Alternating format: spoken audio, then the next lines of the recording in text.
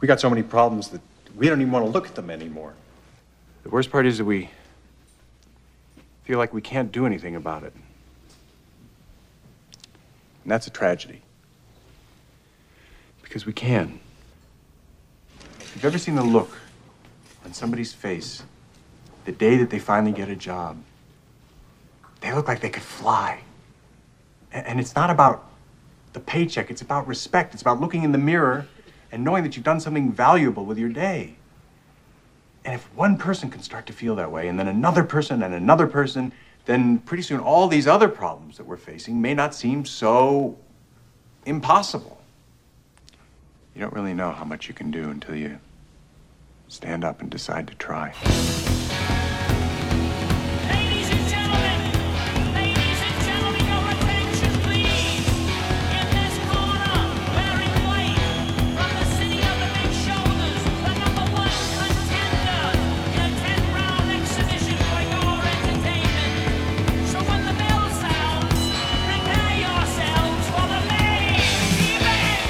Hi everyone, this is Ed Hoffman and welcome to the main event. Yes, having a job versus a welfare check. We're going to talk about the difference and how it makes you feel and the difference of what people are voting for. Do I want stuff for free or would I rather have a job? People don't realize the impact that having a job, doing something productive with your day makes. They talk about people that when you retire, they just, if you completely retire, people just tend to die early. So I never intend to completely retire. I'm just going to do more vacations as I go. But we're going to talk about that, just what Dave was talking about that in that, what Kevin Kline was talking about in that movie, Dave, from several years back that I've used several clips from. But before we get into that, let me introduce myself. My name's Ed Hoffman, President, Wholesale Capital Corporation, your local direct mortgage lender located in the city of Moreno Valley. Also offices in Temecula, Corona, Orange, Downey, Westlake Village, and Covina in 2 more weeks. If you're interested in getting involved in any of the fantastic opportunities that are real estate, and there are fantastic opportunities out there, you just got to have your hook in the water. Can't catch fish without your hook in the water. And you need financing, call me toll free at 855-640-2020. That's 855-640-2020. One more time, day or night, area code 855-640-2020. If you want to get information on some real estate financing, but you don't want me to hear your voice because you're at work and you don't want your neighbors to know what you're doing, or you just don't want me to know what your voice sounds like until I give you some positive feedback, go to edhoffman.net, click on Apply Now, give me as much information as you want me to have, and let me know how much information you want back. You'll hear back from either myself or one of my teammates, Randy Sampius, Matt Bradbury, Alex Rojas, or Justin Clark, and we will help you fill in the gaps in your financing puzzle. Refinancing, buying, purchasing, second homes, investment properties, reverse mortgages, any of that, call us, we'll fill you in. If you hear something that you want repeated, you can also hear this show and 4 past shows repeated. I think it's more like 8 past shows. I went on the iTunes the other day just to see. And I think there's about 8 shows on there. So you can get me on edhoffman.net, click on listen to the main event, or go on iTunes and search the podcast for the main event or for Ed Hoffman or Ed Hoffman main event. You'll see my mug from about 8 years ago when I was much less gray than I am now. And you can subscribe for free, and I'll download once a week to your computer, your iPhone, your iPad, your iPod, your iWatch, your Droid, or any other device that you can get iTunes on, and you can listen in your car or anywhere you want at it, anytime you want. If you can't wait for the weekends to hear what my opinion is on things, you can follow me at Twitter at Ed Hoffman, where I tweet about current events all week long, and you can like the show on Facebook. Do a Facebook search of the Main Event 590 to find the show page. You can also read my weekly columns in IE Business Daily. Just go to IE Business Daily and click on the opinion tab, and you'll see my columns. This week, my opinionated rant is about anti-capitalists. So in their hatred for the truth, which kind of what we're going to talk about today. And it's just leading off. But first, before we get into our first subject of the day, let me bring on my co-host, Mr. Scott McAfee, proprietor of Don's Bikes, one of the top 100 bike shops in the country. Scotty, welcome back. Yo, Ed, it's great to be back. Always lots of fun. Absolutely. So let's just jump right into things because a little something happened last week that I didn't get a chance to talk about because I was talking about people that don't pay their bills and how they get to stay in their houses and why people think they should. But earlier this month, a couple weeks ago, Governor Moonbeam, Jerry Brown, signed the Fair Wage Act of 2016, a law that would gradually increase the minimum wage till it reaches $15 an hour in the year 2022. Law would only apply to businesses with 26 or more employees, or until 2023 if you've got less. I don't know what the impact of waiting one more year if you've got a smaller company. But, now that they've won this round, California labor activists are organizing marches for their next goal, $15 nationwide. Here's what one activist told a reporter on KTLA Channel 5. Well, the main message is that today workers made history in California by winning $15 an hour, but there's still millions of workers across the country that are still struggling making poverty wages, and that needs to change because they're trying to make ends meet, trying to provide for their family. So we're standing here today in solidarity for all those who have not reached $15 an hour. That's why we're here today. Oh, geez. Yeah. Look, this was one thing I definitely wanted to go off on the show, Ed, because it does impact me personally. I am a small business owner. I have about 20 employees. I have about 4 or 5 people that are minimum wage. And I got to say, I've heard a lot of people talk about this. I've heard people on our station talk about this. I've read articles about it, but I'm going to lay it out really hard and really clear for everybody in terms of how devastating this is going to be for the California economy. And it's one more example of why the Democrat Party should not be in power at all. It's not like we need a balance of Republicans and Democrats. No, we don't need a balance of productive and destructive parties. And that's what we're getting. And I don't even refer to Jerry Brown as governor, kind of like you don't refer to President Obama as president. Because Jerry Brown, I'm just going to call him Jerry, because Jerry has no idea what he's doing, nor do the people in Sacramento who've never run businesses, they've never made a payroll before, and they have no idea of what I would consider. This is just going to be devastating, Ed. And I can give you lots of examples why. I mean, I talked to a guy that I know that has a couple Del Tacos, and I asked him, I said, hey, what's this going to mean for you, and how are you going to cope with a $15 an hour minimum wage? Because we're right about $10 an hour now. And he said, oh, it's actually pretty simple. They just raise the prices of tacos and every other product. So the bean counters at Del Taco are figuring this out as we speak. No pun intended. That was pretty good, actually. The bean counter? That was actually pretty good. I didn't even intend that one. So the point is, number one, one of the things that this is going to cause is inflation. And for those of you who are Democrats that are listening, that means where the prices of things just start going up. And who does that hurt the most, Ed? The people that don't make very much money. Yes. Exactly. It hurts lower class, hurts the middle class. And again, what is this? What is the net impact of all this? It's going to actually have the opposite effect of what their good intentions were. Now, Jerry Brown said that this was a good thing to do from a societal standpoint, from a moral standpoint, from a political standpoint, but he did acknowledge that it was a bad thing to do from an economic standpoint.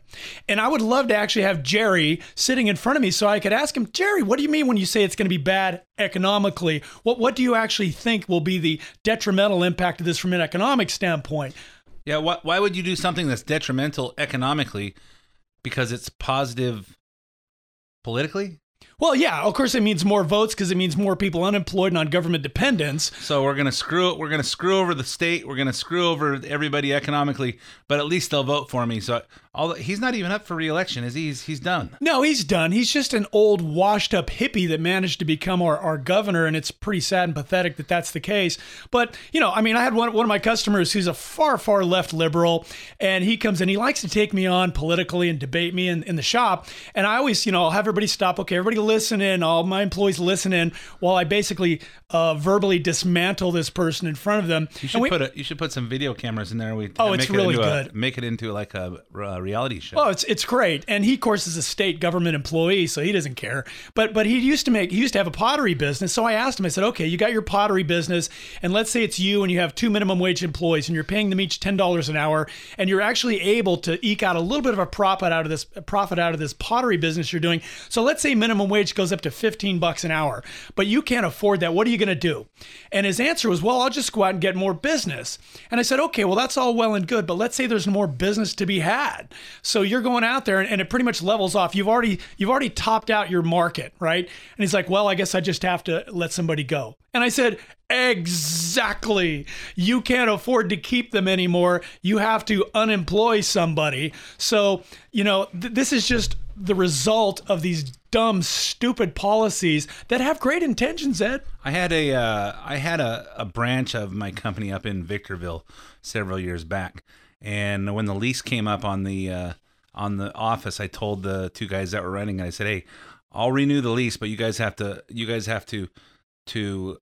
sign on the lease with me, and I'll split the profits on the office with you in addition to all the pay that you get, where they were only getting 25%. And I said, but the kicker is, if you guys go negative, then you have to write me a check for half the negative.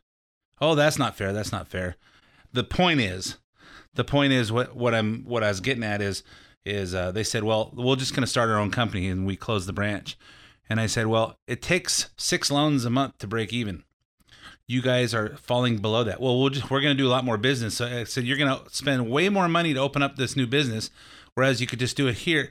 They go, oh, we're going to do more business. Well, if you could do more business, why aren't you doing it now? So you think that I'm getting rich on you guys, and I'm showing you the books. You think I'm cooking the book somehow to make it look not as profitable. The numbers are the numbers.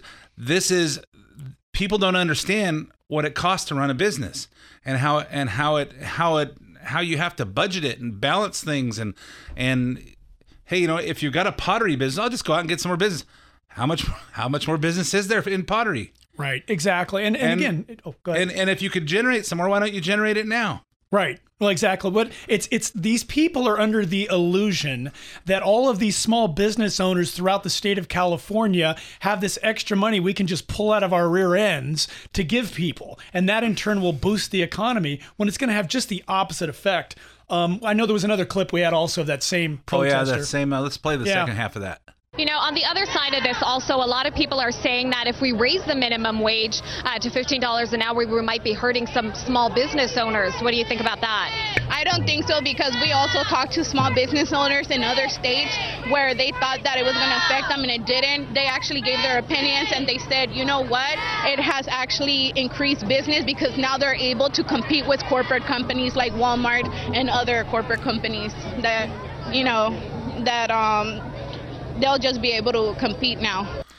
They'll be able to compete? What sense does that make? It makes no sense whatsoever. There's just a little article that I saw in the Inland Valley Daily Bulletin, which is pretty much a left-leaning rag that I don't subscribe to, but I got it here anyways. This is from the University of California, Berkeley, their Center for Labor Research and Education. They projected the increase would have a ripple effect for those whose wages would increase to keep pace. The researchers project it would increase pay for about 5.6 million Californians by an average of 24%. More than a third of the affected workers are parents. Latinos would benefit most because they hold a disproportionate number of low-wage jobs, the researchers said. So this is Berkeley. They're a bunch of idiots. The right-leaning American Action Forum countered with its own projection that the increases could cost nearly 700,000 jobs. The increases are projected to eventually cost California taxpayers an additional $3.6 billion annually for higher government employee pay. So that's something that has been factored into this as well. But let me wrap up this with one quick point. The thing these people are all missing is that minimum wage jobs are not for people raising families. They are largely and overwhelmingly for people where this is their first job, their first entrance into the job market. And I'll give you a quick example. I had a Hispanic gal come into our shop. She was 17 years old, and she said, "Hey, are you guys hiring?" And my typical response is, "Well, bring me a resume." And 9 times out of 10, they never come back. They don't know what resume. They don't know how to spell resume. But she comes back and she brings me her resume, and it was pretty well done. you know. And I said, okay, thank you very much. And she did what even fewer people did. She followed back up with me. And she said, hey, I just wanted to check back. Have you had a chance to look at my resume? I was wondering if I could come in for an interview. And I liked her spirit and I liked her attitude. And I said, you know what? Come on in for an interview. I'm not saying I'm going to hire you, but I think it's really valuable for a 17-year-old to come in and at least participate in the interview process, to give her some experience with that. The point is, I asked her a lot of tough questions in the interview, ended up hiring her, Ed. I gave her first job, and she told me that when she went from place to place, she dropped off dozens of resumes. No one would give her a shot at it because she had no previous job experience. I did. I hired her, and again, she worked as a cashier. She did merchandising. She received inventory. My point is, and I want to drive this home really hard, I could not employ her at $15 an hour. That job's just not worth $15 an hour. I couldn't do it. So somebody like her would be out of luck completely. My point is, for the first time job seekers, and I don't know who that lady was in that interview, she seems like an idiot, she's going to be the one that's going to be hurt the most because there's not going to be any jobs for somebody that doesn't have that experience already. Seems like a Democrat. Probably. Yeah, the people don't have any this, and this is one of the reasons that I continuously say that I'm, out of what we have left, that I'm pro-Trump as opposed to anybody. You know, hey, he's not a politician, but he's a businessman, and there's something to be said for people who've run a business. They understand something that everybody else doesn't.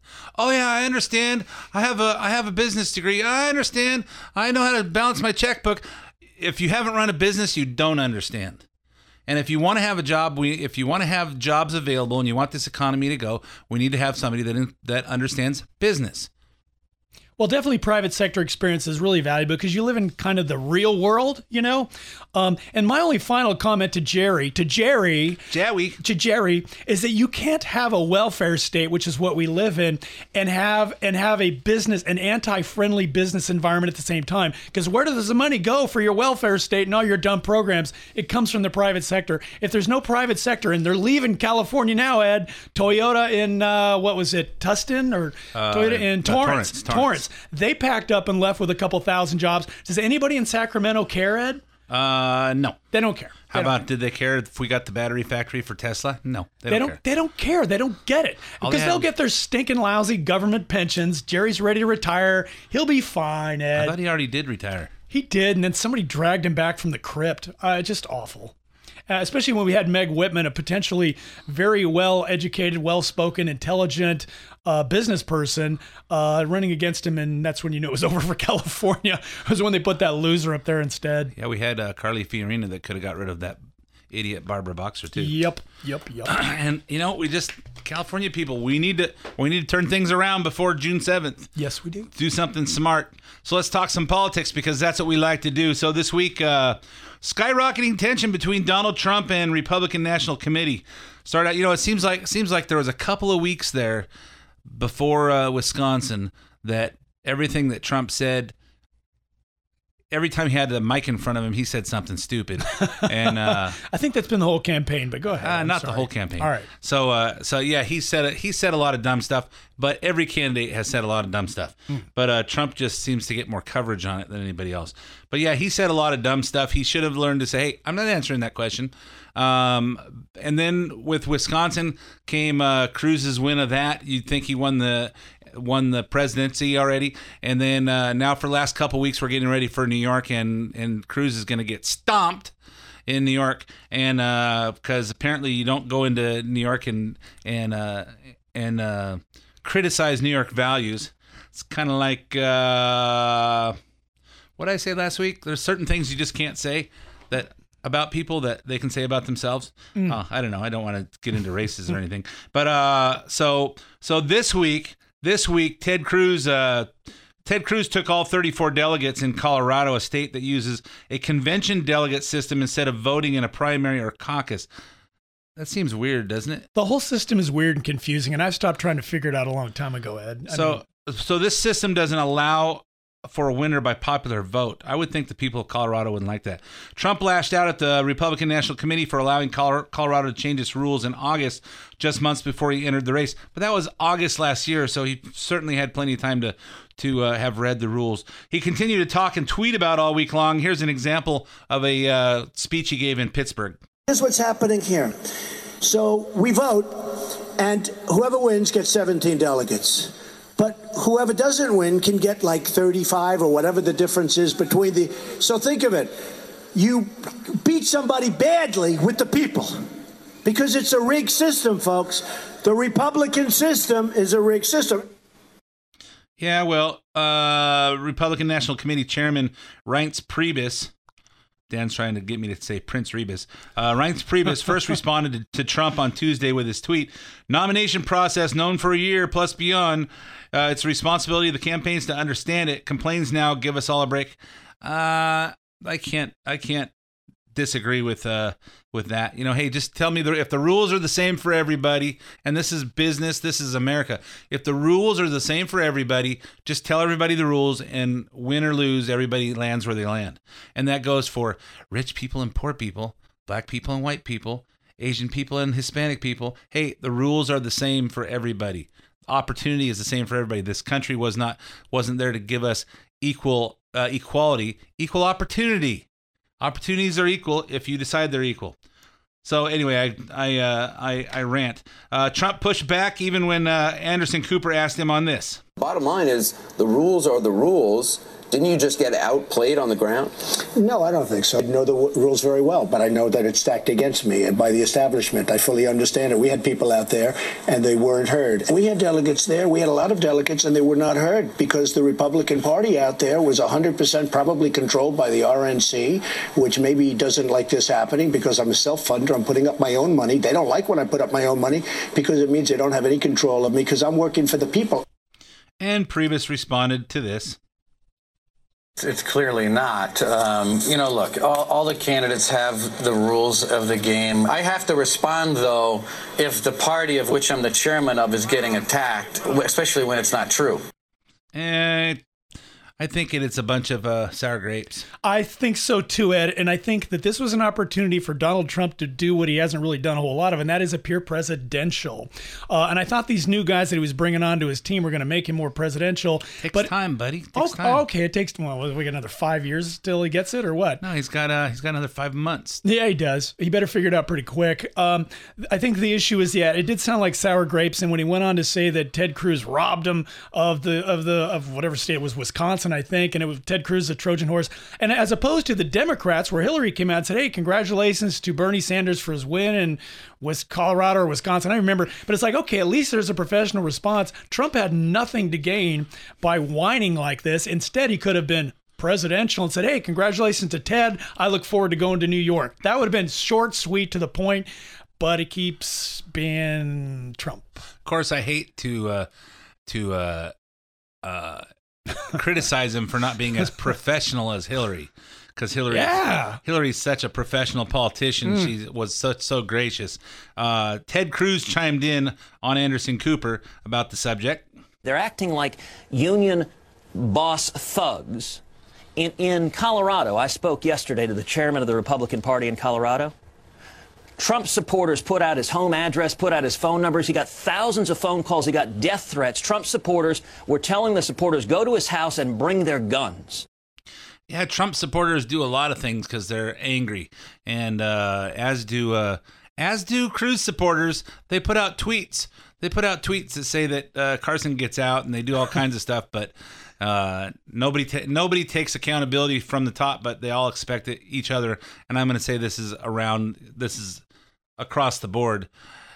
When your supporters do something bad to me, it's your fault.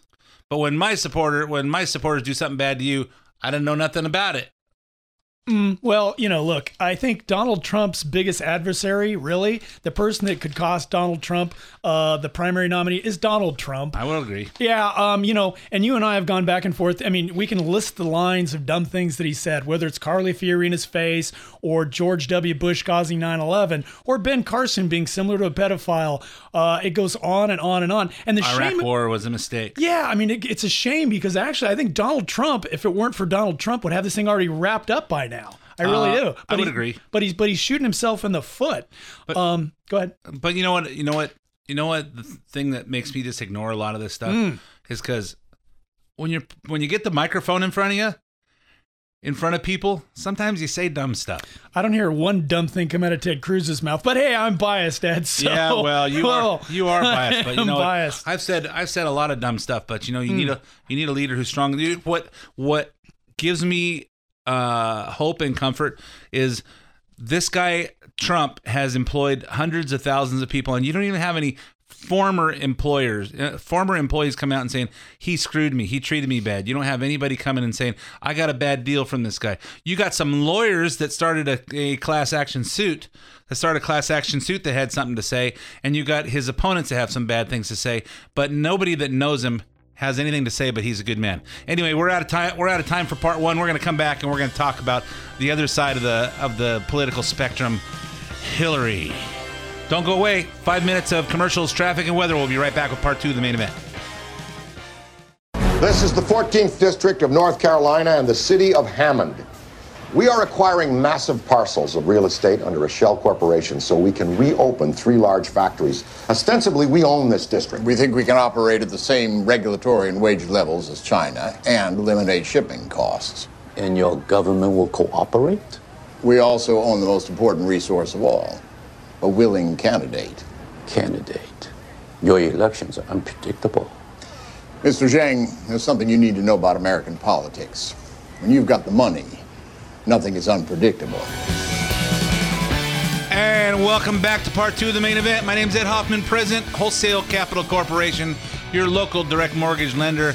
If you need mortgage products, refinancing, purchasing, reverse mortgages, any of that stuff, you're not going to hear much about it on this show because we talk about interesting stuff. But if you hear this interesting stuff and you say, hey, that guy thinks like me, then I can trust that guy. Call me toll free at 855-640-2020, and you can talk to a lender you can trust. So we've been talking about a lot of stuff, but what's happened with between Trump and the Republican Party this past week. Let's get on to the Democrat Party because that's been quite a comedy act the last few days. It's been a rough week for Hillary. Started out at the Inner Circle dinner in New York last week, and I forgot on the studio with me this week. If you didn't join us for part one, Scott McAfee, proprietor of Don's Bikes.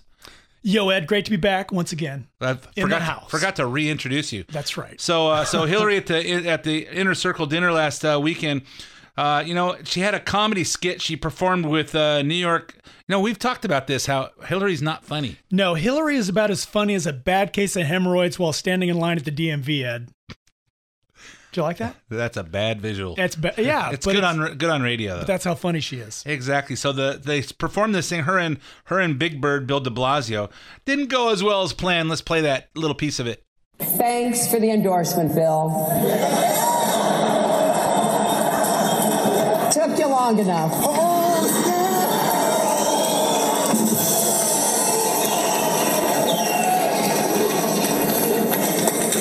Sorry, Hillary.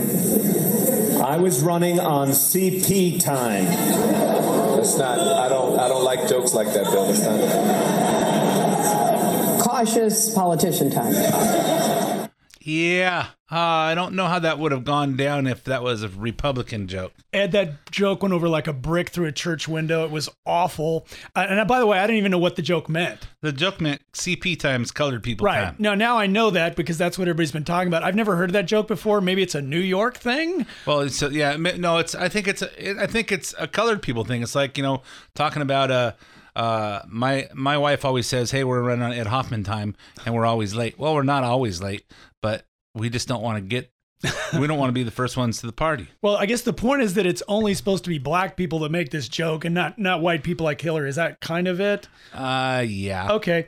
When I first understood this part, I'm thinking, who uses the word colored people to describe black people anymore anyways? I mean, I thought that term was like really outdated. I've never used the word colored people to talk about black people because I thought it was just a stupid term to begin with. I mean, we're all technically colored as opposed to what white people who are the absence of color.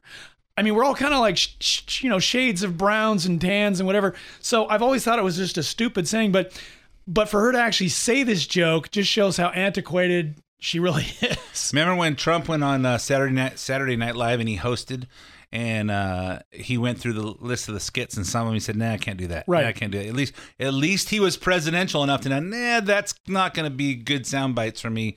It's not going to. It's a little bit too risque. I better not get involved in that." Well, and it was interesting to listen to the response of the crowd because they obviously were like, "Huh?" You know. And really, I think the only way that Hillary could have probably saved this joke if she would have like burst out "Swing Low, Sweet Chariot." I think at the end that might have been able to. She might have pulled it off if she'd have done that. What do you think? I'm trying to think of the. Swing low, sweet chariot.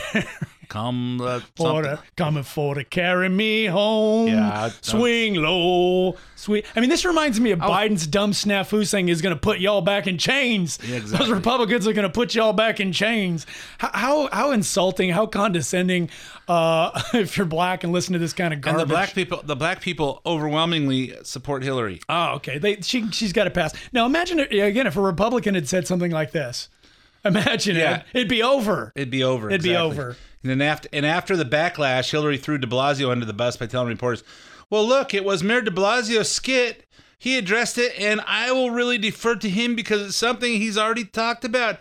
And meanwhile, de Blasio decided the best thing to do was just blame people for not understanding how funny it was. It was clearly a staged show, it was a scripted show, and the whole idea was to do the counterintuitive and say cautious politician time.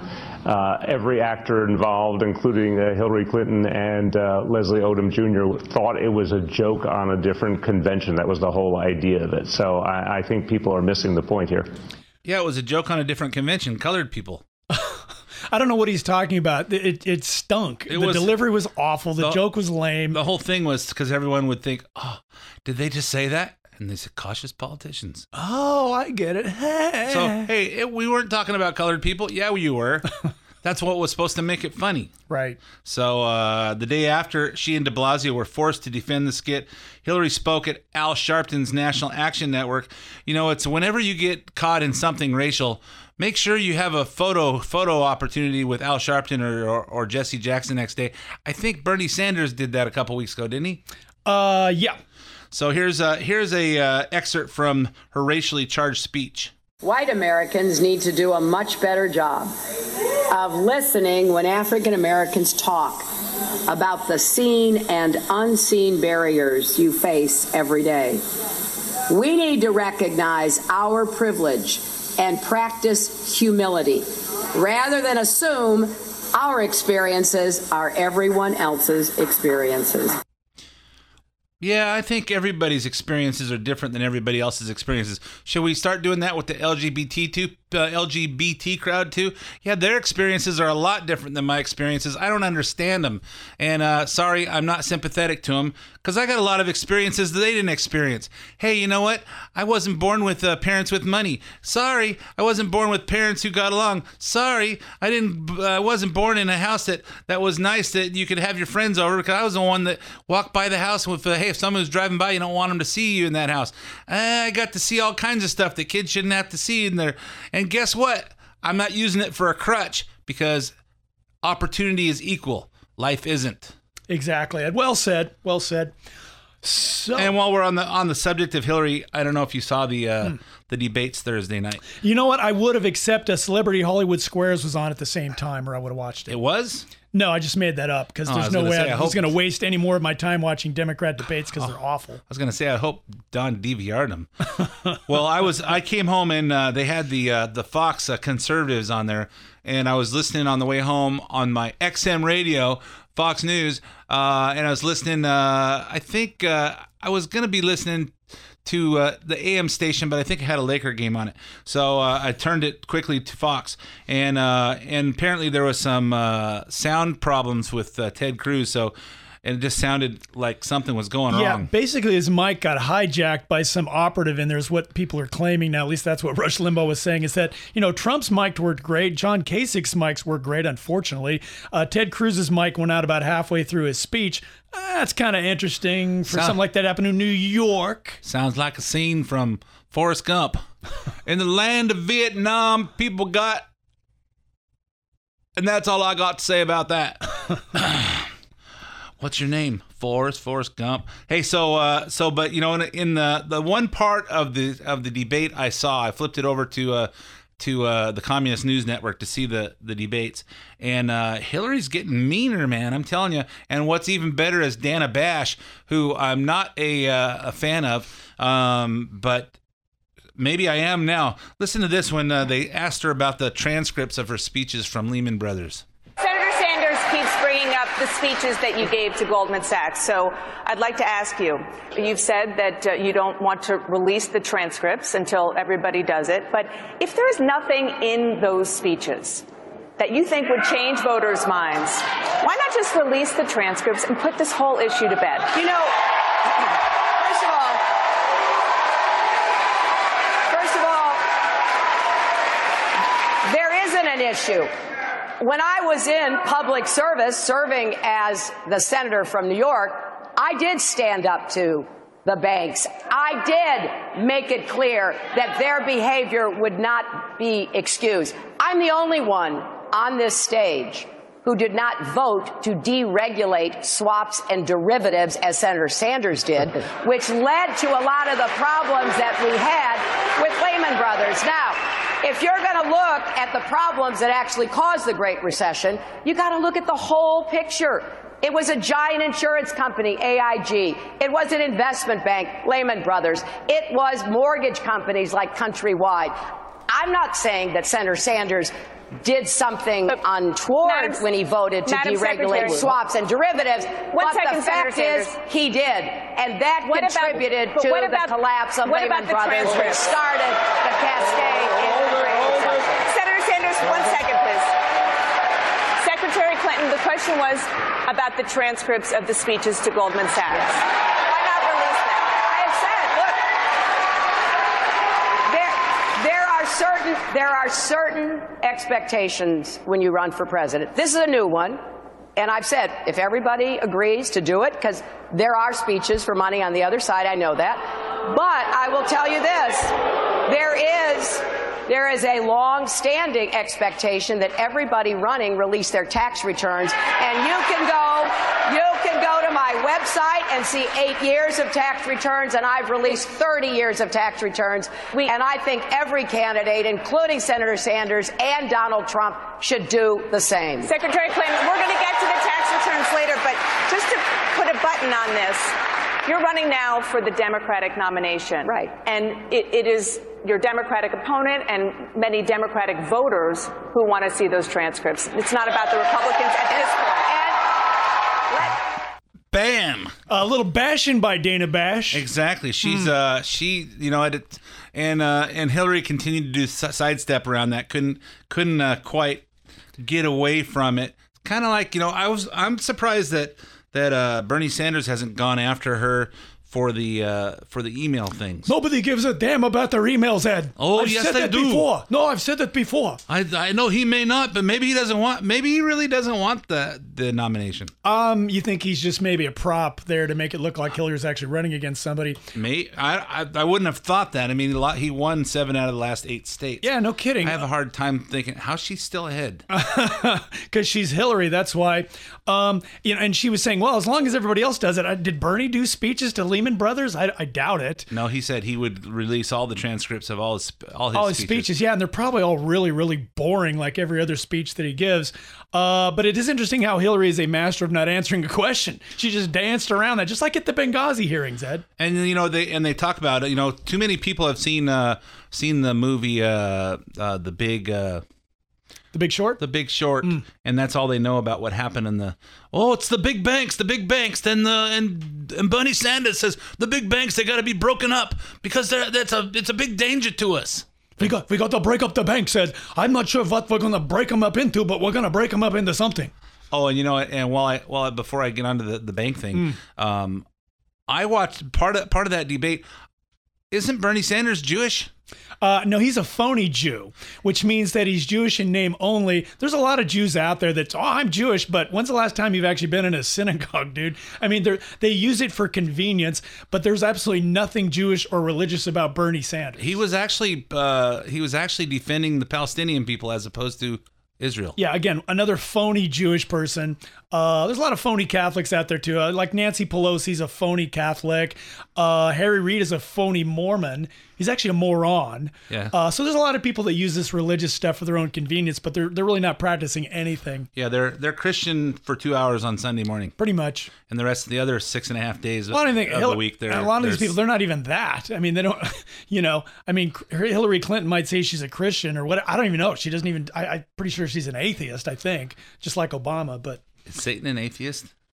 Yeah, I thought she was Beelzebub. It's pronounced Beelzebub, Ed. Beelzebub. It is. Yeah, and I'm pretty sure she is the Antichrist, and we can talk about that at some other point. I think the Vatican's working on confirmation of that right now. They're trying to get some exorcists in here. Yes, that's the only way we're going to remove Hillary Clinton for good is through an exorcism. But just so people know, when the economy melted down, it wasn't Countrywide, and it wasn't AIG, and it wasn't who else did she mention? Lehman Brothers. If the products are there, and this is what business people understand, if you put opportunity in front of people, if you put certain things in front of people, people are gonna take advantage of it. I saw a seminar where Alan Greenspan was speaking in 2008, I believe it was. No, it was 2011. I think it was 11. I don't know. Anyway, it was 2000 something, and somebody asked him about what happened with subprime, and he said, you know what, fraud and corruption are a byproduct of our freedoms. As long as we have a free society, there's going to be people who take advantage of every freedom that we have and use it to their advantage. Hence the Clinton administration and specifically the head of the Financial Services Committee, Barney Frank, and the head of Senate Banking Committee, Christopher Dodd, created subprime mortgages to try and help the underserved people that don't own houses, probably because they don't know how to pay their bills and they don't make very much money. They can't qualify for loans because banks only want to make loans that will actually get paid back because they have stockholders and they have responsibility to the FDIC and the other regulatory bodies. But the Senate Banking Committee, Financial Services Committee, who the head of the Financial Services Committee, Barney Frank, openly homosexual, having openly homosexual affair with one of the top guys at Fannie Mae. I don't have his name right in front of me, but I could get it. No pun intended on that Fannie Mae. Fannie. Sorry, I'm sorry. No pun intended. I have to delete They that. created these products and told the big banks like Countrywide and Bank of America and Citibank and Chase and Wells Fargo, you have to sell 38% of your portfolio to Fannie Mae or Freddie Mac in these products, or else you don't sell anything to Fannie Mae or Freddie Mac. Essentially meaning if you don't market subprime, you're out of the mortgage business. Right. And again, you know a lot more about this than I do, but my understanding is that, banks are businesses and banks don't want to make stupid business decisions. To loan money to someone who on paper probably can't pay it back is a dumb business decision that banks wouldn't make on their own. So you have the government intervening, kind of like this minimum wage thing. Why is it the government, every time they intervene, it's a disaster?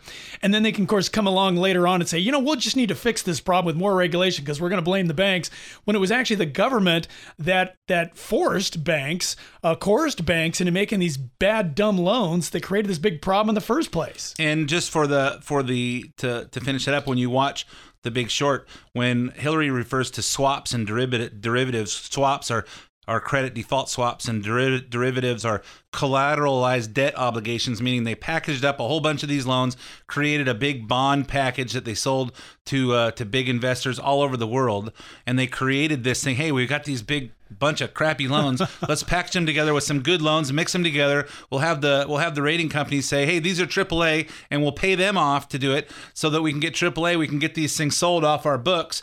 And then the credit default swaps, when they start realizing, and this is what The Big Short's about, is when you start realizing that these things that this building is going to fall. It's built on sand, not on rock. Then you start taking out insurance policies to insure yourself against default on what's inevitably going to default. That stuff happened because of subprime. The economy didn't crumble because of Lehman Brothers. It didn't because of AIG or Countrywide or any of that. It happened because the government got involved and forced the banks to make stupid decisions because they don't understand business. Right. Well said. Makes perfect sense. And it just goes to show, we want less government in this country, not more. When the government gets involved in things it's not supposed to, like, healthcare, or like, the minimum wage, or like, my retirement, or other things, they inevitably screw it up, Ed. They screw it up. That's not what the government's for. I want the government to do two things: kill terrorists and fix potholes. And other than that, please just stay out of my way. That's it. Well, the private sector could fix potholes too.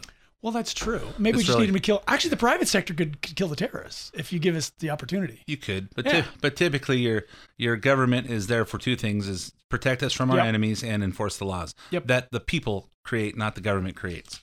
The laws. So let's go on to our last subject, and that's Paul Ryan and the inevitable brokered convention. John Kasich continues to operate under the delusion that he can win the Republican nomination. Speaking to the local Fox affiliate in New York City on Tuesday, Kasich said that he's the only one that can beat Hillary. I disagree, but here's what he said. First of all, if it's either Trump or Cruz, we're going to get killed in the fall, and I am the only one that can win. And I think, Roseanne, that the process of picking a nominee to represent the Republican Party normally is being picked so we could win the White House. So maybe this is not the year we care about who wins the White House, but I think I've got to remind people that that's like really important. So if I'm the only big person that can beat Hillary, why would I not continue to run so I could win the White House and change the country? I have a hard time believing that he's the only one that could beat Hillary. I think anybody on that stage that's running for president could beat Hillary. Well, yeah, I mean, it's mathematically impossible for John Kasich to win the nomination. And I will say this, that if somehow, some way, the Republican Party, the Republican establishment manages to pull somebody else out of thin air to be the nominee, the backlash of that from both Trump supporters and Cruz supporters will be astronomical. Because they're gonna say, hey, you know what? The nominee is supposed to be elected by the people, not selected by the establishment, and that's basically, hey, we all went out and voted, and now you ignored our votes. Yep. And they continue to ask Kasich. He talked to in that last clip. He said something about Roseanne, but he's talking to a guy, so I don't understand. Roseanne Barr? I don't know. Roseanne Barr does. I know she had doing some radio at one point. I don't think anybody listened to her, but he did say Roseanne, so I don't know what he's talking about. Maybe that's somebody else's. Maybe he was at a hot dog stand and she was giving him a hot dog at the same time. Hey, Roseanne, put some more peppers on that thing. Hey, Roseanne, you know what my dad did for a living? He was a postman, huh? Hey, and you know what Rubio's dad was? He was a bartender, and his mom was a maid. Hey, so we've heard way too many debates, Ed. I know, way too many. So he continues to press on. They can continue to press Kasich on how he thinks he can win when he doesn't have any delegates. Let's play that clip. Let me tell you, there have been 10 Republican contested conventions, okay? 10. And 7 times the person picked went to the convention trailing. Only 3 times did the person who was ahead get picked. So you see, when you go to a convention, you're going to have people there, they're going to say, who can win in the fall? Now, if Trump and Cruz can't win in the fall, why would you think that they would be picked? Kasich, you're not just trailing, you're like virtually nowhere in terms of the numbers. But it does bring up a good point, Ed, that I want to bring up, and that is the Trump versus Cruz thing. And the interesting thing, Ed, the most interesting thing is California actually is going to play a role in this thing. Finally, we get a chance to have a say-so. Yeah. Of course, if we had a say-so in the beginning, we might still have a chance for Scott Walker or Rick Perry. Well, that's true. That's true. Fiorina. And of course, that leads me into my next point, Ed, is that several of those people, actually, most of those people have endorsed Ted Cruz, including Carly Fiorina. Actually, 3 of your favorites, Scott Walker, Fiorina, and Rick Perry, are now all endorsing Ted Cruz. Yeah, I can't back up the reason. I think when Trump basically insults them, they get their feelings hurt, and they have to, You know what? If Cruz gets the nomination, I'm going to vote for him. Right, and likewise, if Trump gets the nomination, I will vote for him. I actually didn't think Trump had a chance of getting as far as he did. But the more I think about it, the more I look at it, and I know as a businessman, I understand things that a lot of people don't, as you do, and we wonder why our employees and our peers and our neighbors don't understand what seems obvious sometimes. It's because they don't have the same experience. Well, yeah, and I think a lot of it's just they're just not educated. And I did want to add, too, of course, Jeb Bush and Lindsey Graham have backed Cruz, and I've always had a lot of respect for both of those guys, Ed.